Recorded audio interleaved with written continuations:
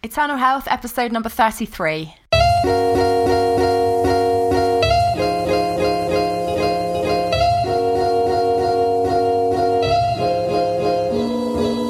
You're listening to the Eternal Health Podcast, where we discuss God's great design for your life in body, mind, and spirit. Your host is Laura Rimmer, who's a nutritionist, author, speaker, and health coach. Looking for yoga tips or the latest protein shake recommendations? Sorry, you're in the wrong place. If you're ready for no-nonsense, multi-layered health expertise drawing on evidence-based nutrition and biblical principles, welcome to Eternal Health. For show notes and to download your free 5-minute Optimum Health Scorecard, please visit laurarimmer.com. Enjoy the show.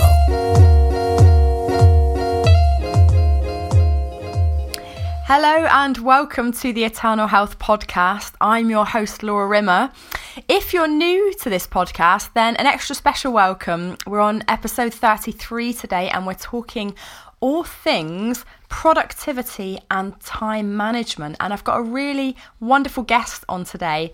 He's called Demir Bentley and we're talking about his fast time management and productivity formula. And you might think, what's that got to do with health? Well, in case you didn't realise, and I'm sure you do, obviously the way we conduct our day, the way we spend our time, the way we manage our work and productivity really affects our stress levels, our hormones, our ability to make the right food choices and whether we've got energy to exercise or not. So yeah, absolutely. The way we use our time and the way we manage our time and our work and our productivity definitely has a knock-on effect onto our health and vice versa as well. The state of our health affects our productivity. So we've got literally a world-class expert on time management. He calls it time mastery because he's really mastered this. And I'll let him explain his story because he wasn't always good at mastering time, as many of us aren't, especially for me as an entrepreneur. I find it difficult if I'm not on top of this stuff and putting in place some of these things that Demir is going to talk about, because I've known Demir for about a year now and he's really helped me. He's coached me in some of these areas. So yeah, I thought it would be great to have him on and for him to speak to you guys about some of this stuff as well. So I will give his introduction and then I will speak to you at the end of the show as well. So Demir Bentley is co-founder of Lifehack Bootcamp with his wife Carrie, and this is a productivity and lifestyle design company for high-performing individuals who want to bring sanity back into their lives. They're known for their plain-speaking, no-excuses coaching style and passion for creating huge transformation in each of their clients. They're also known for leading by example and constantly pushing the boundaries of lifestyle design, traveling around the world and experimenting with different ways of living. Demir and Carrie are members of the elite Forbes Coaches Council and Influencive Top 25 Influencers. Their work has been featured in Forbes, Bloomberg, Wall Street Journal, Huffington Post, and on podcasts like the Forbes 30 Under 30 and Amy Porterfield's Online Marketing Made Easy. Demir and Carrie live a nomadic lifestyle, living up to 3 months at a time in cities around the globe. So let's get started with today's podcast, which is about the fast time management and productivity formula with Demir Bentley. So welcome along everyone. I'm here today with Demir Bentley. Demir and his wife Carrie run lifehackbootcamp.com, and I first came across Demir's work probably about a year ago. So they're very much focused on time mastery and productivity, and as a business owner that was of real interest to me. So I think I first heard Carrie on Amy Porterfield's podcast and just loved what she had to say, so I immediately went onto their website and downloaded some of their trainings and have subsequently joined one of Demir and Carrie's courses. So I would love to for Demir to share some of his just awesome knowledge and trainings on such an important topic that all of us have to face every day, don't we? How do we use the 24 hours that each of us gets? It's the great leveler, isn't it? We can have more money, we can have more energy, and I'm a big advocate of, eating well to have more energy, but we all have just those 24 hours, don't we, Demir? So yeah. So absolutely. So yeah, Demir, welcome to the Eternal Health Podcast. And it's so great to be here. Thank you. Yeah, you're welcome. And Damir, just tell us, how did you get into this field of work? What's your and Kerry's background? Yeah, it's a good question, because it's not like you can really like have your grandfather and father, be in productivity work and then you inherit the family business. No, this is something you really can't quite go to school for. I think what's really interesting that people are surprised to hear all the time is that I was just legendarily bad with my productivity growing up, and I am really not one of those people who sort of came out of the womb, organizing my sock drawer, as it were. My wife actually is quite like that. My wife has different productivity problems. I would say that she's maybe an overworker, right? But for me, my problem had always been just a massive distraction. I don't know if you can relate to that. Like, to me, like, I get distracted so easily. I'm the kind of person that when like multiple things are happening, I get confused really easily. My IQ goes down really far. I can't really remember things. Talk about like all of the things that your brain's supposed to do to really work in an office, like remember dates and like priorities and be able to juggle things in your head. My brain has zero capability of doing. So my mom, her favorite thing in the world is like laughing, cackling to her friends about that she cannot believe her most disorganized son is a productivity coach. But what's funny is the truth is it is a learned skill.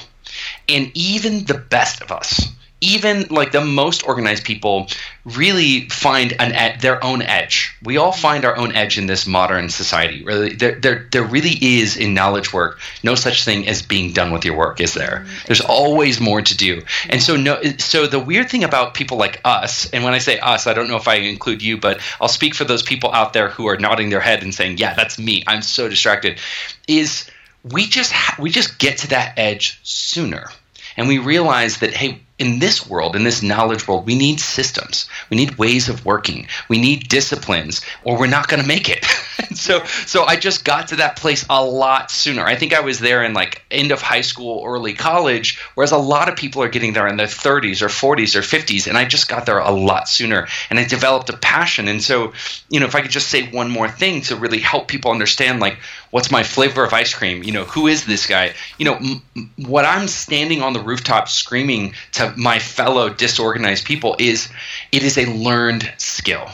You can master productivity. It isn't hard, and in fact, everything becomes easy. The moment you everything becomes easy. The day, the moment, the hour that you get more productive, it doesn't cost money. It saves you money. It doesn't burn time and energy and make you more exhausted. It gives you time and energy, right? And so I'm just trying to tell people out there, like, I always see people come to me and they say, Damir, my life is so hard. I just don't have one more speck of energy to get organized. And I say, no, but that's where things are going to get better.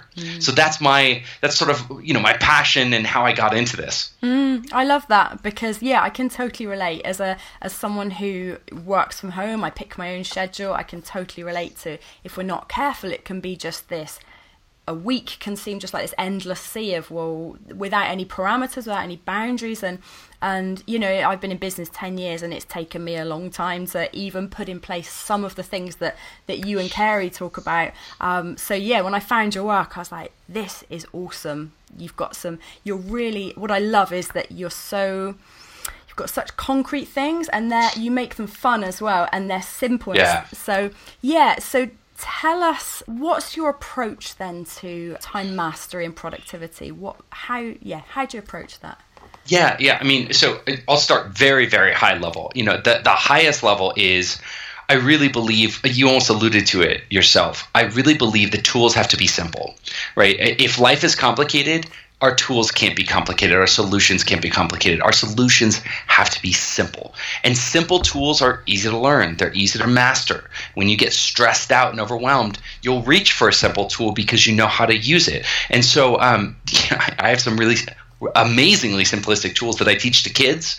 I teach those same exact tools to executives at Facebook and Google and Uber. And so, it's really not about overcomplicating it. And almost like as a partner concept to that is that, this whole thing, this life thing, this business thing, it doesn't have to suck. Like, we could actually have ease and effortlessness and flow. And so one of the things that one of the sort of leitmotifs that runs through all of our trainings is, what would this look like? This meaning whatever you're going through, this Skype interview, this day, this hour, this project, what would it look like if it were easy?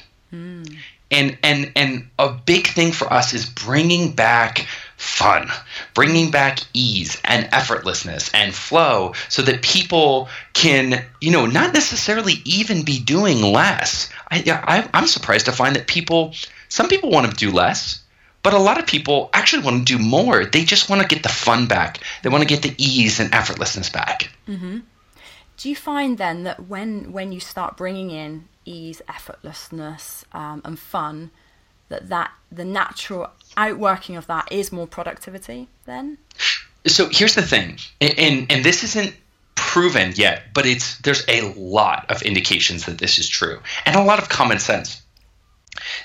The brain does have a productivity mechanism, and it's called fun. Mm-hmm. Okay. Right. So the funny thing is, the number one thing that we banish from school, the number one thing we banish from workplace, from our businesses, from our projects, is fun. If you see somebody having too much fun, you're almost like, calm down over there. Stop having so much fun. We're at work now, right? We're in serious adult mode. But when you see, little puppies or wolf pups, and you see, how do they learn? They play.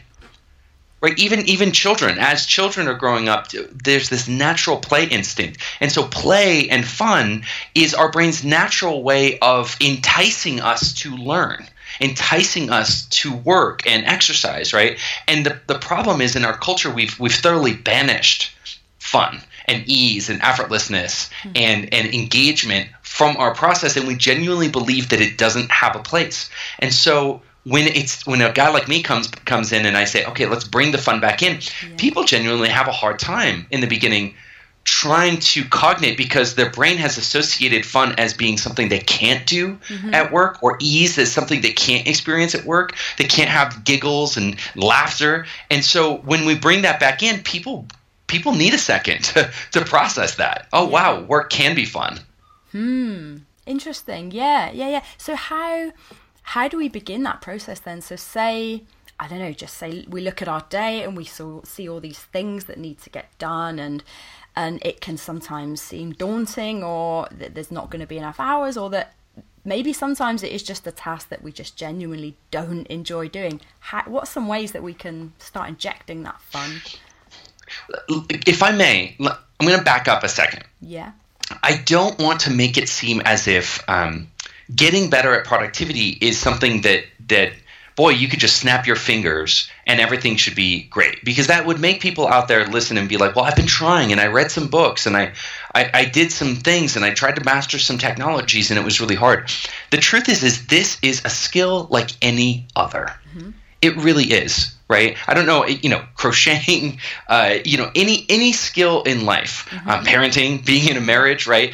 Anything in life, the truth is if you put just a tiny bit of effort into being good at the thing becomes much more enjoyable. And can we just sort of start there and say that whatever it is, parenting, if you take a parenting class or read some parenting books or, go to a parenting group, parenting, if you invest even a modicum of time in getting better at parenting, the process of being a parent becomes a little bit more enjoyable. Could we agree on that? Yeah, absolutely. Yeah, right. And so what's interesting is, ironically, when I look at people don't think they need to invest any time in getting better at working to make working more enjoyable.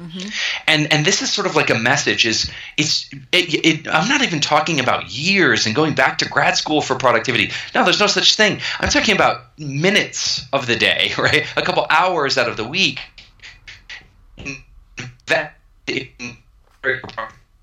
So that you have a bit of mastery, so that you can get some of that enjoyment back. Does that make sense? Okay. Yes, it does. Yes. So with that in mind then, because I'm in your course, the FAST time management course, you've got a framework, haven't you? Can you talk us through that? Yeah. And so the reason I set up this idea of like making a small investment in your productivity in order to actually enjoy it more, enjoy work more, this is sort of what you're in, right? So you're in our Fast Time Mastery course. Yeah. Let me tell you about the framework really quickly. So sometimes you can master something and you don't really know how you did it. And this is sort of what happened with my wife and I. Is we both were working in New York. We got we got critically ill with stress-related, work-related illnesses. And I think in the UK, I can't remember, but it's almost like 60% of the working population has a work-related, stress-related illness of some sort, of some magnitude. It's like an incredible number. Don't quote me exactly because my wife knows that number, but it's really high. And we were exactly there. We were those New York City overworking, the New York City overworking couple, right? Yeah. And when we finally got to a point where our doctor said, you can't work like this anymore, you're going to die early, or you're going to have critical surgeries, we really threw ourselves into how do we master this thing called time? How do we work more efficiently? Because we genuinely couldn't work more than 40 hours a week. It was cut off, right?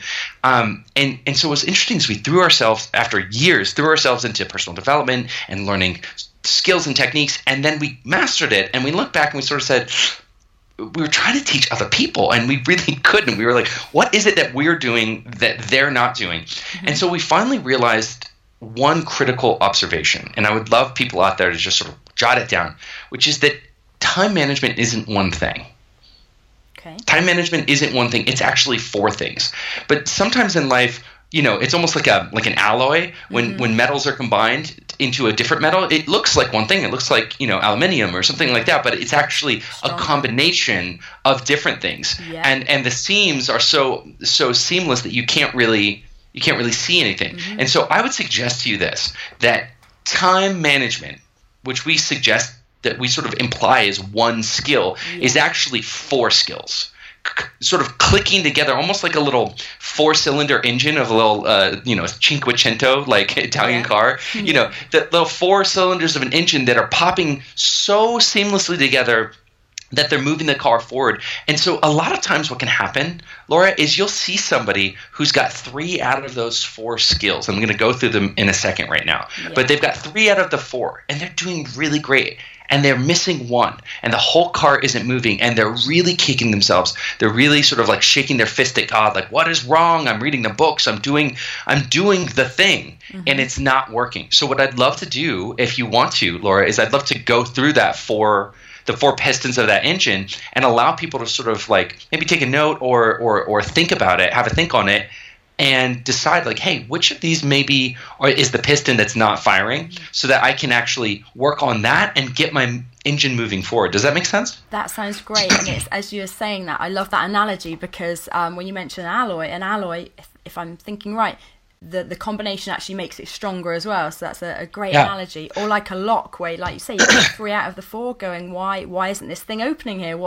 Because obviously if you're putting 3 out of the 4 things in place, there's going to be effort, there's going to be, you're doing something, right? So to get that, you're not getting the results you want with, I would love for you to talk through that, Demir. Yeah, absolutely. Okay, so we call it the FAST model because each of those 4 pistons has sort of like a name or an acronym. So it's FAST, focus, attitude, stamina, and time. I'm going to repeat it one more time. FAST, focus, attitude, stamina, and time. You can think about those as quadrants, right? So if you start in the top left quadrant, right, with focus. So focus is interesting because focus there's actually a great book, and I know you and I had talked about this concept of deep work.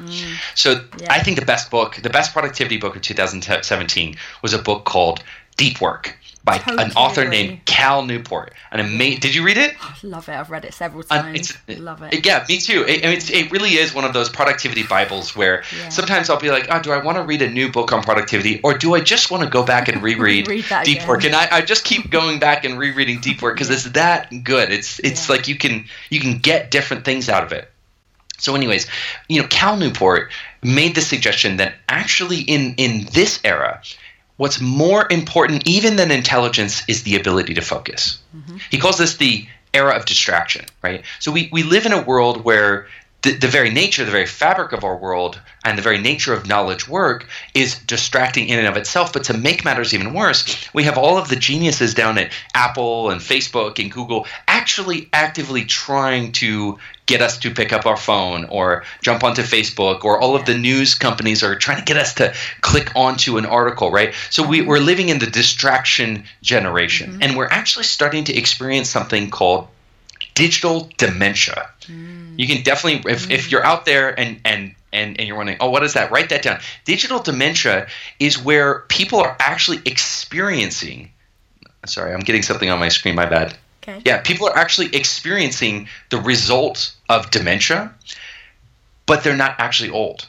And it's reversible, so it's not permanent. But what's happening is that when you get overwhelmed and distracted and there's too much on your mind and things are happening at once, your intelligence goes down. You get irritable. Your memory gets bad. You get frustrated very easily. You have a real difficult time doing higher level cognitive tasks, right? So a lot of people – and I'm one of those I was right at the tail end of remembering what it was like to not have cell phones and to not have Facebook, right?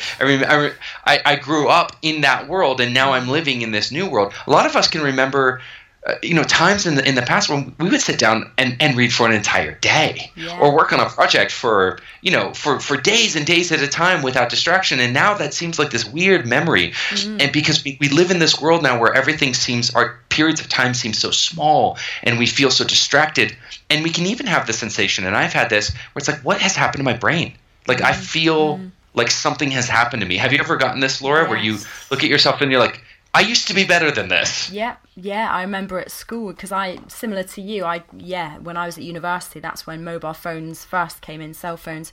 But I remember at school just revising for exams for hours and hours, and latterly it's felt at times if I let this stuff slip that you're talking about, it feels like I can only focus for a few minutes. What's wrong with me? I have this reaction to, if I get into a difficult situation that requires my brain when I'm writing, my natural reaction, if I'm not careful, is I'll just check Facebook. I'll just check my inbox as a quick out. Do you know what I mean? So absolutely. And we've got this built in. This is why we're called the distraction generation. And I wish I could say that only these poor millennials are subject to this, but no, not at all, right? I mean, it really doesn't matter at all what age you are. If you're engaged in the digital world, you're experiencing this digital dementia. So here's really, really good news. The really good news is I've actually taken clients and changed their environment, and within 48 hours, they're feeling back to where they were at in college, right? I mean, just rapid regression back to your brain, because your brain isn't broken and it hasn't been damaged. What's happened is the second that you remove these distractions, the second that you remove yourself from this distracting environment, your brain goes back to the way that it has always been. Now, I'm not suggesting that maybe if you hadn't been locked away in like a physics department for the last 20 years that you wouldn't have improved. There is such a thing as even improving on the baseline performance of your brain's ability to, say, focus and your brain's ability to work. But getting back to baseline happens actually rather rapidly. And so I really want to send people out there that not only A, is focus a critical component of your time mastery, but B, that focus is something that is available to you at every moment, right? That focus isn't a function, people are white knuckling. They feel like they have to grit their teeth and clench their fists in order to get their focus back. But the great news that I have for everybody who's listening is that you can fall into focus. Just remove the distractions and the focus will just naturally come back. And that's great because that gritting and clenching your teeth, that's actually expending a lot of unnecessary energy. You don't need that. Yeah. Wow, that's reassuring to hear, isn't it? 48 hours. That's amazing. Okay, so that's the first thing, focus. Well, and before we finish, I'll just quick thought exercise. Imagine somebody had a great attitude, great stamina. Stamina means that they're slept well, they're fed well, the world that you operate in, right? Yeah. They've got great health and they've got great time management, but their focus is completely shot to hell, right? Is this person going to be able to be a master of time management in the classic sense that we think? And the answer is clearly not, right? So it really is a precondition. You cannot have time mastery unless you have focus. And if you have all of the other elements of time mastery but not focus, you will not experience time mastery. So that's I'm just going to go through, as we're going through the rest of the quadrants, I just want to sort of illustrate that you could have 2 out of the 4 and still not have it, or 3 out of the 4 and still not have it. It really is a function of getting the alloy right? Of unlocking all 4 of those combination locks so you can pop the lock open. Okay. Great stuff. Shall we move over to attitude? Let's go, yeah. Yeah. I mean, attitude is such an obvious one, and yet it's completely obvious, and yet nobody really associates it with time management, right? I mean, think about it. I'm sure you've had people who were. Have you noticed those people in an office environment or work environment, and they're wicked smart, they're super talented, right? But they keep getting passed over for a job, and nobody really wants to work on projects with them. They're just negative. They're negative. They got a negative mindset. Nobody really wants to be around them. Nobody really wants to work with them. Maybe they even, maybe their self-assessment that they are the smartest person in the room shows. And nobody wants to be around them because they're arrogant, right? Mm-hmm. And so they've got this really negative attitude. And these kinds of people can be really bitter because they'll look around and say, I'm so smart. Mm-hmm. Why am I not getting ahead? Mm-hmm. Why do people not want to do projects? Why is nobody listening to me? It's because they've got a really terrible attitude, mm-hmm. right? And so, the truth of the matter is that when you really think about all of the attitudes, and we could spend this whole time talking about all the different flavors of attitudes, it really comes down to two: ownership or victimhood.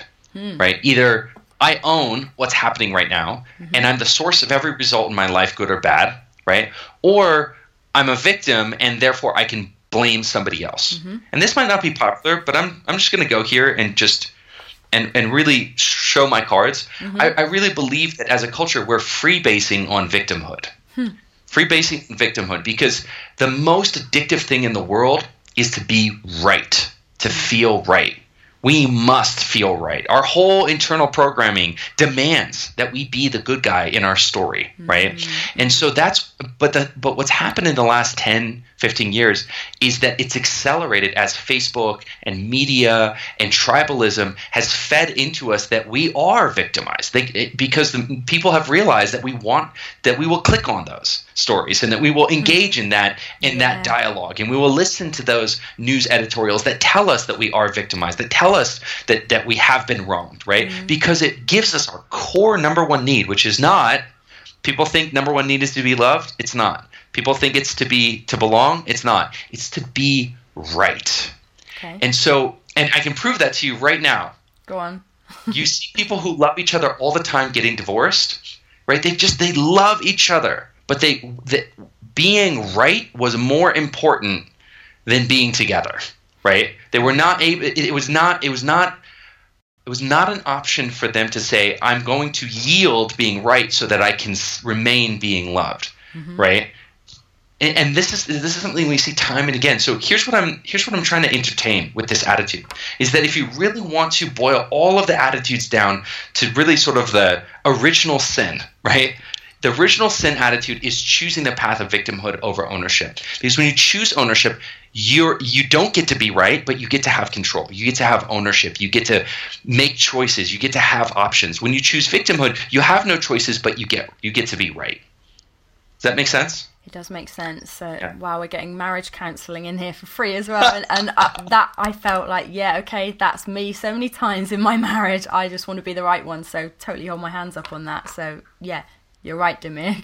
Carry on. And what does this even have to do with, time management, right? The truth of the matter is that if think about the quadrant. If you've got an incredible ability to focus, and you're really well rested and really well fed, and you've got good time management, but you've got a really, excuse my language, shitty attitude, mm-hmm. right? Just really terrible. Mm-hmm. Are you going to be able to get the quadrant? Are you going to be able to be effective and be effective with your time? No. You're going to be victim to anxiety, fear, procrastination, victimhood, right? The truth is this programming in here matters just as much as this programming right here, mm-hmm. right? If not more. You don't have to. I've seen, I've worked with 70, 80-year-old people who are like, I don't even want to use a computer. I'm like, great, you don't have to. You can use a notepad and be incredibly productive, right? Mm-hmm. As long as you've got a positive, proactive attitude of ownership. So yes, attitude does matter to your time management, and because people associate it as not mattering, it's probably, I would say, out of the four, the one that isn't on people's radar that is really undermining their time management.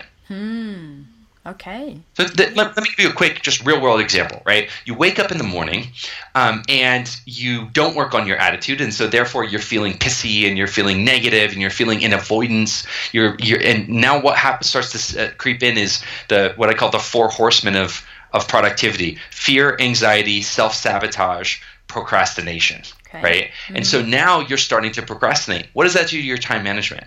It blows your whole day up, right? You could have had a great plan for the day, but because you didn't work on attitude, because you weren't paying attention to that, it blows up your whole day.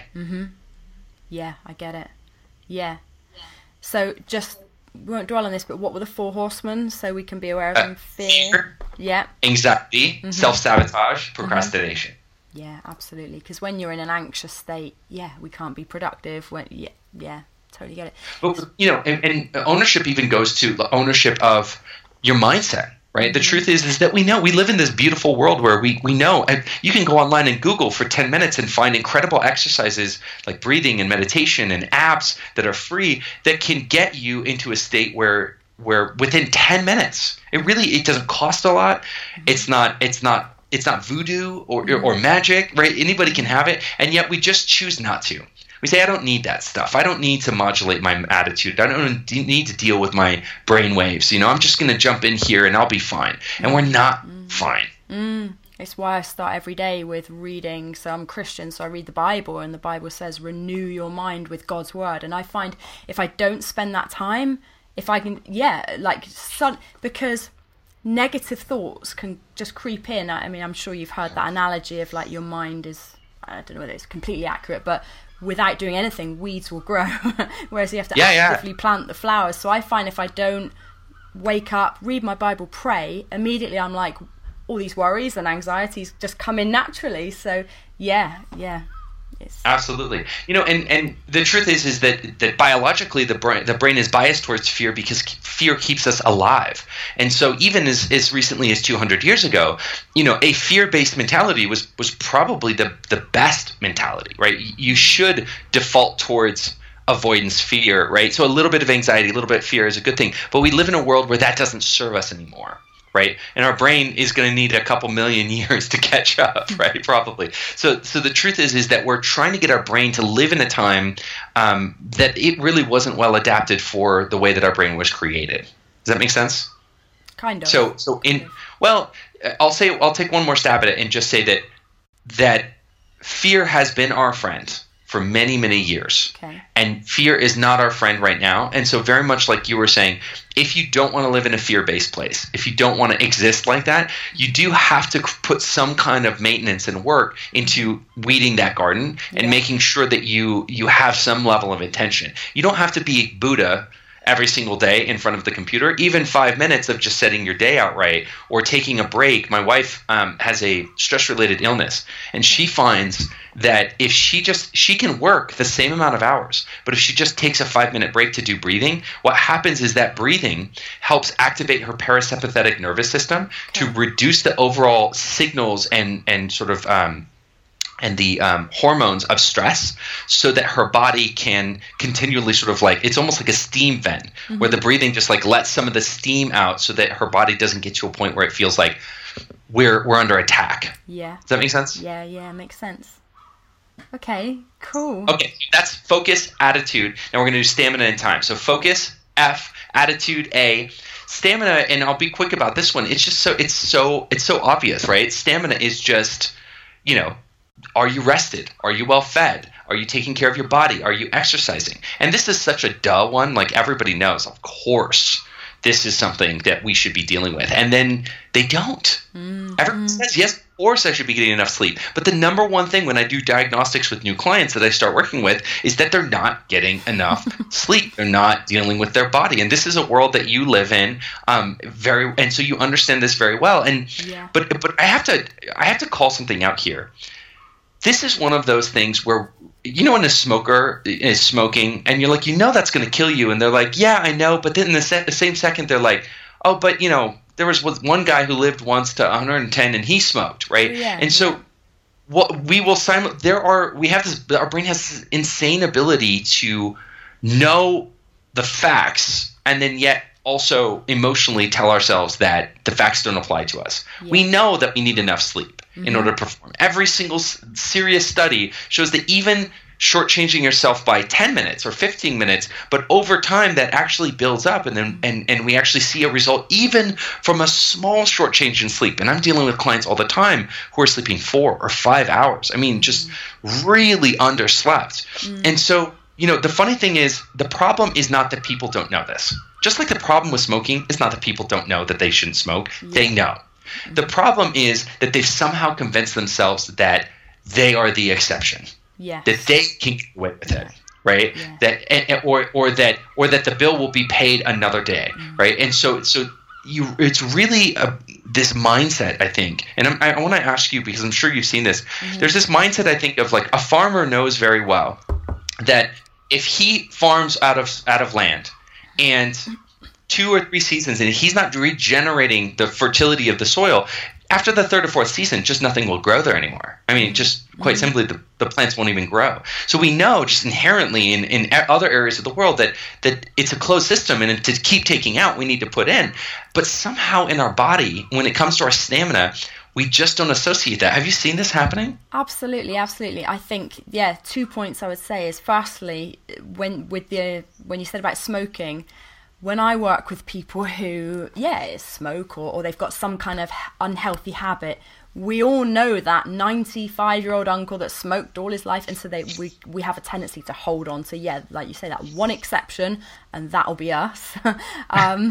And also, stamina, health is very much little and often sowing the seeds, watering daily, so we can expect to eat 100 apples on day 365 of the year and reap all the benefits that those vitamins delivered daily in a small form has from having that apple a day. So absolutely. And I think, I don't know, because I've thought about this before in my life, like, why have we got that tendency to want to try and cram things? And for me, some of it was a process of trying to unlearn what I did at university, which was very much going for months not doing anything, cramming, pulling an all-nighter, and to be honest, in that setting it kind of worked. I got great results. So I've had to really unlearn that. Life isn't like that, Laura. Like, you might be able to get away with that for 3 years at university, but it's certainly not how health works, and as you're saying, productivity. So I'd agree. Yeah, and everybody knows it's like, can you not sleep for 3 months and then sleep for a week? No, it doesn't work like that. And yet we're all trying to play that game. Yeah. So just going through the framework.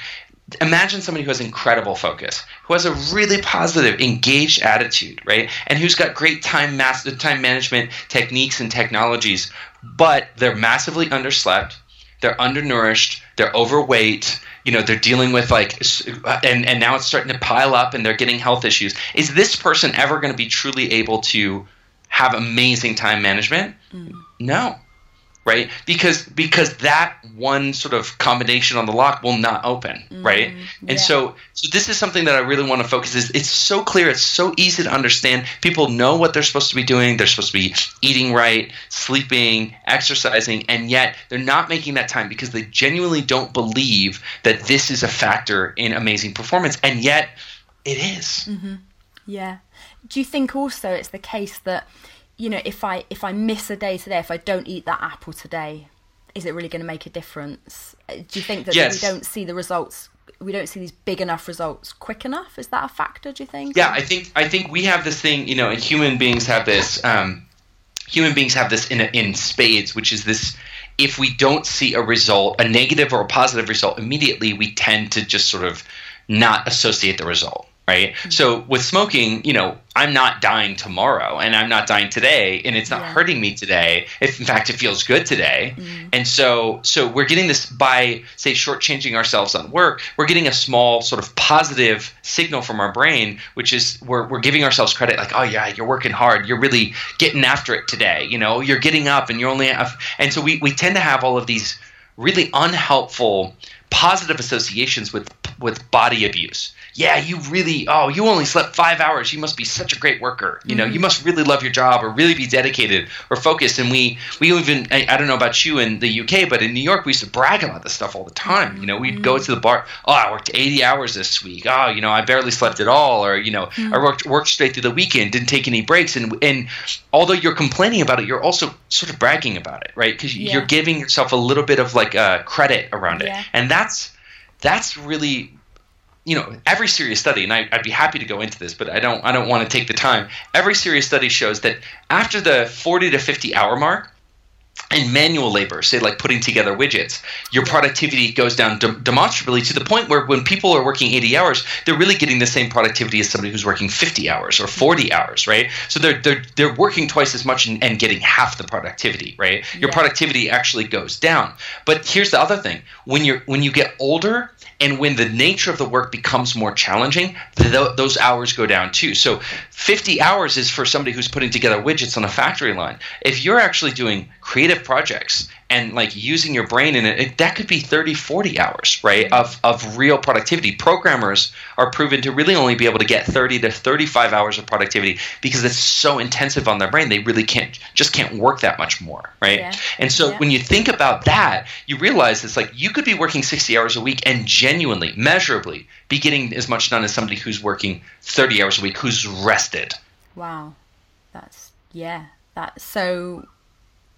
I love that and I'm just thinking back to Cal Newport's book when he talks about deep work. I was surprised to learn that he says 4 hours is kind of the limit of total focus that we can aim for a day, even if we've been doing it for years and are well practiced. So, and isn't that freeing to know actually that, you know, to get our best work done, to be most productive, we can do that in 30, 35, 40 hours as opposed to, the 80 hours. Yeah. And we're all here's the thing. So I do, and this actually segues really nicely into the last one, which is time, right? Which is really being in full ownership and management of your time, right? So what's interesting is, as an employer, before I got into all the productivity stuff, I would track all of my team's time, and I was constantly angry at my team because I felt like they were ripping me off, because I was seeing that they, even though they were sitting at their desk for 8 hours, sometimes 9 hours a day, I could see that they were only getting about 4 or 5 hours of real productivity in. And I felt like, as an employer,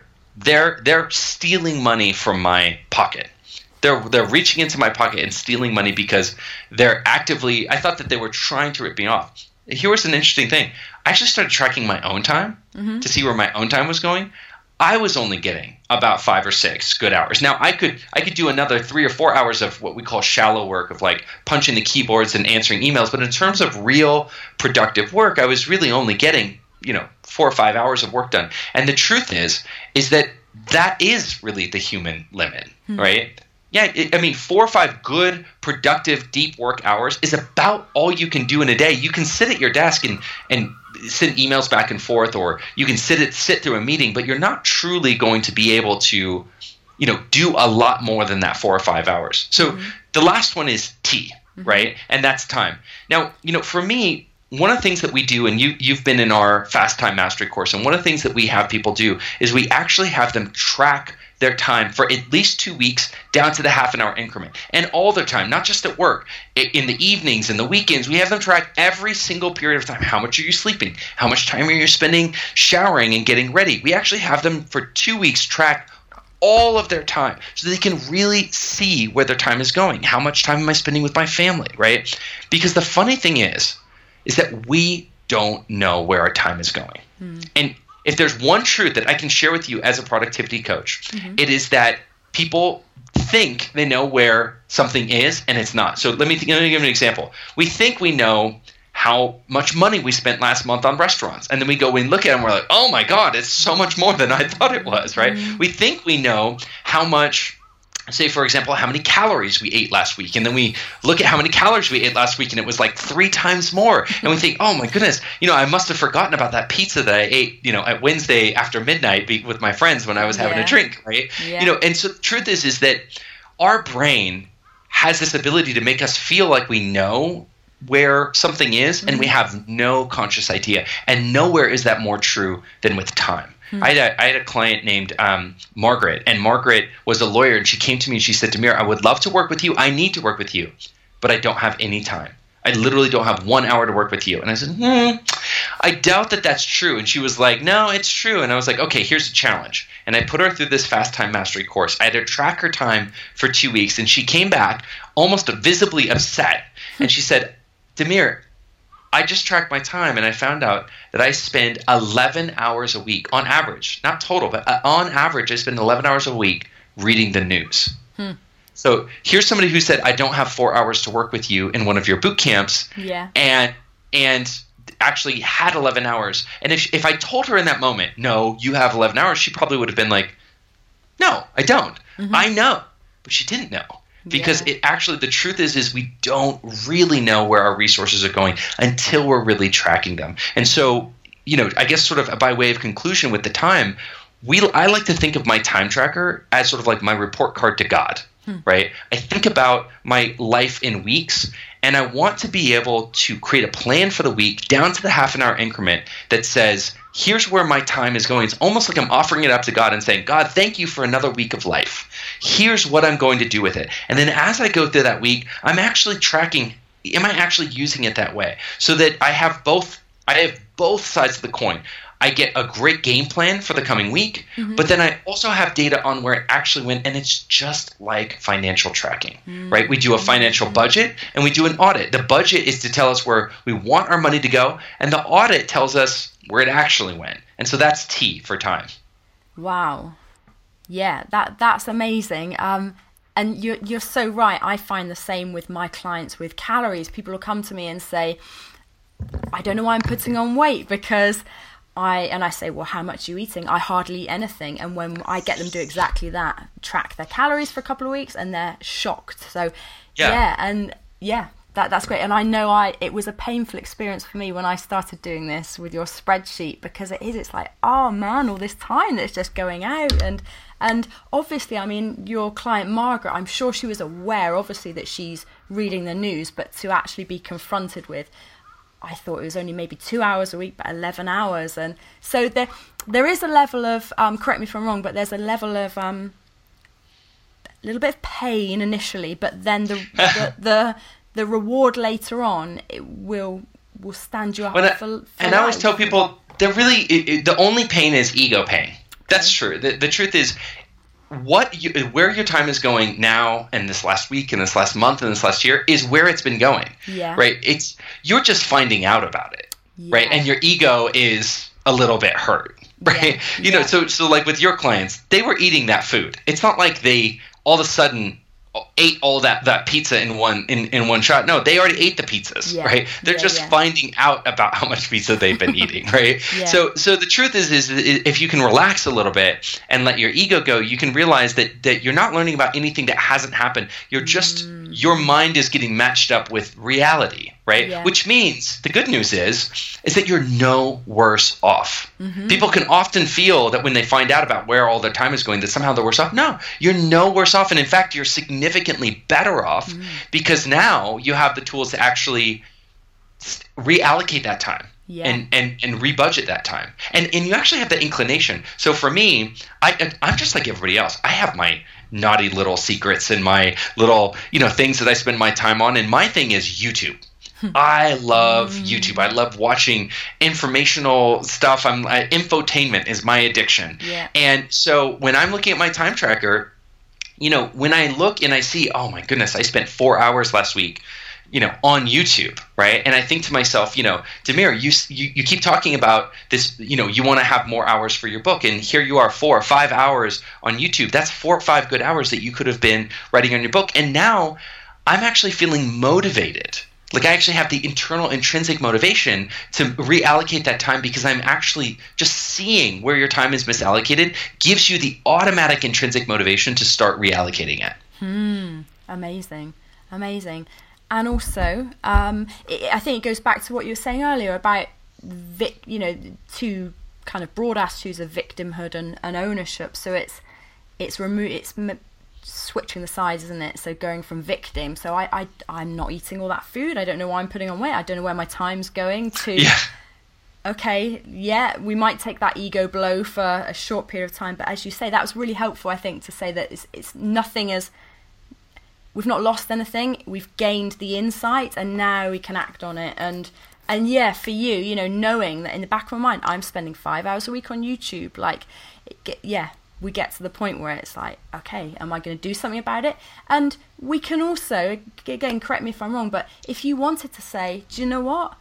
I'm happy to spend that 5 hours on YouTube. I'm budgeting that in. We can do that as well, can't we? But at least we're making a conscious choice now. I'm choosing YouTube over getting my book done for now.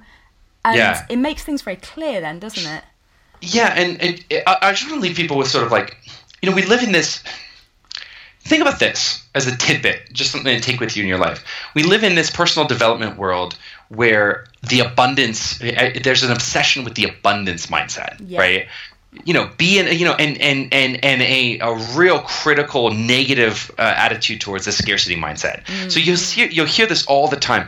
Don't be in scarcity, be in abundance. Don't be in scarcity, be in abundance. More. You can always make more money. There's always more love. And sure, there are categories in the world where you can be in abundance with love and with generosity and with with money even. But there are things in the world that are fixed and finite. And for those, the scarcity mindset is the best way to think about it. And so I want to bring back the scarcity mindset and let people know that it's not abundance mindset good all the time, scarcity mindset bad all the time. The truth is there's places and times where if you use the abundance mindset, you are going to really screw yourself over. And if you use the scarcity mindset, that's going to be the proper way. So think about it. People right now with their time are in the abundance mindset. Right? They're just thinking, it'll happen later. I'll get there. It'll get done. Right? And that's what we do with our weeks. Yeah, it'll get done. And then at the end, as Friday comes along, it didn't get done. And now we're starting to freak out and we're feeling judgment. So we're working too late or we're working over the weekends to make it happen. Right? The truth is there is not an abundance of time. You have 168 hours every single week, and there's no more. And you can't rent more, and you can't make more, and you can't wish for more. That's it. And so when something is fixed, you want to defend it. You want to allocate it preciously. You want to make sure that you're getting the best return on how you allocate that precious resource. And so I want to sort of like, as that final sort of send off to everybody, just sort of say, listen, be in scarcity with your time. Like that is the right way. And when you're in scarcity with your time, ironically, you start to feel like you finally have abundance. That's the irony, is that when you're acting in abundance with your time, you always feel like you're in scarcity. But when you're operating from scarcity with your time, you finally get the sensation of abundance, like an extra hour or feeling like you're done early. Yeah, I love that. That's amazing. Yeah, you're so right. Dimir, I would love to ask you so much more, but I'm aware that we've been, we've had a lot of time here. So just to say, your fast time mastery course is amazing. You've also got Life Hack Boot Camp, haven't you? So I'd love for you to just give a little, where we can find out more about that as well. But before we go, is there anything else you want to leave us with? Here's what I'll say about the course. I wanted to sort of like leave everybody here with a bit of a bonus. So we have a $500 course called the Fast Time Mastery course that takes people through focus, attitude, stamina, time, and actually shows you specific tools, techniques, technologies you can use to dial each of those in and actually get to full-time mastery. And our guarantee is that people who take that course end up getting 10 hours back in their week when they really do the work and they get the discipline, right? So that's a $500 course. But what I'll do today is we also have a Focus and Control Time Mastery membership. That's only $38 a month. For anybody who joins from your community, we'll go ahead and throw in the $500 course if they join the $38 per month membership. So again, for those people who join the membership for $38, they'll just get the $500 course. And so that'll be a little bonus to your community. Fantastic. Thank you, Dimir. Yeah, I can highly recommend that. It's great. So wonderful. All right, Dimir. Well, thank you so much for your time and for such great tips and motivation. I feel like I immediately want to go away and rewatch the course and put in place some of the things that I might have lapsed on recently, and to bring back the fun into work and life. Some ease, some effortlessness. Yeah. I should have said too, if anybody wants to reach out to us, my name's Dimir, DEMIR, at lifehackbootcamp.com. That's Dimir at lifehackbootcamp.com. My wife is Carrie, CAREY, at lifehackbootcamp.com. Feel free to email us if you guys have questions or problems or challenges. We'd love to make ourselves available. And our website is lifehackbootcamp.com, and you can see videos, and we've got a cool masterclass there. So we give away a lot of free stuff. Brilliant. Thank you so much, Dimir. It's been a great interview. You. And thanks so much for your time today. Absolutely. Bye, Laura. Bye-bye. Well, I don't know about you, but I thought that interview was excellent. Dimir gave so much value there, so much great information. And so let's just quickly recap those 4 areas that a kind of like a combination lock, aren't they? We have to unlock all four in order to have true productivity, to be firing on all cylinders, as it were. So F for focus, A for attitude, S for stamina, and T for time.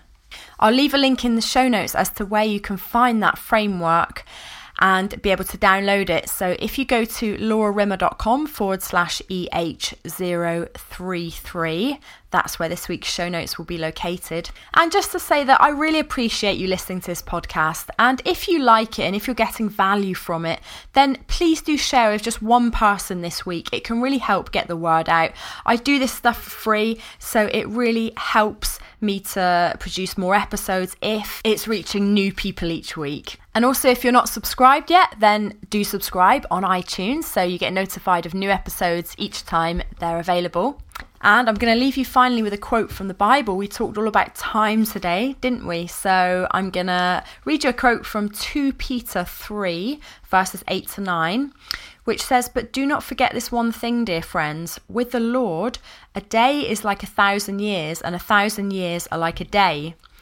The Lord is not slow in keeping his promise, as some understand slowness. Instead, he is patient with you, not wanting anyone to perish, but everyone to come to repentance."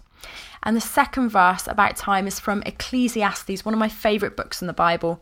And this is from chapter 3, verses 1 to 8. And you probably have heard this before. There's a famous bird song with reference to this. So it's, again, all about time. "There is a time for everything and a season for every activity under the heavens. A time to be born and a time to die. A time to plant and a time to uproot. A time to kill and a time to heal. A time to tear down and a time to build. A time to weep and a time to laugh. A time to mourn and a time to dance. A time to scatter stones and a time to gather them. A time to embrace and a time to refrain from embracing. A time to search and a time to give up. A time to keep and a time to throw away. A time to tear and a time to mend. A time to be silent and a time to speak. A time to love and a time to hate. A time for war and a time for peace." Thank you so much for listening to today's podcast. I hope you have a great week ahead, and I'll speak to you again next week on another episode of Eternal Health. Bye-bye for now. Thanks for listening to the Eternal Health Podcast. Go to laurarimmer.com to download your free Optimum Health Scorecard and find out your current health score, plus tips, coaching, and training on how to get slim, healed, and energized. Remember to subscribe, rate, and review on iTunes, and we'll catch you next time on Eternal Health.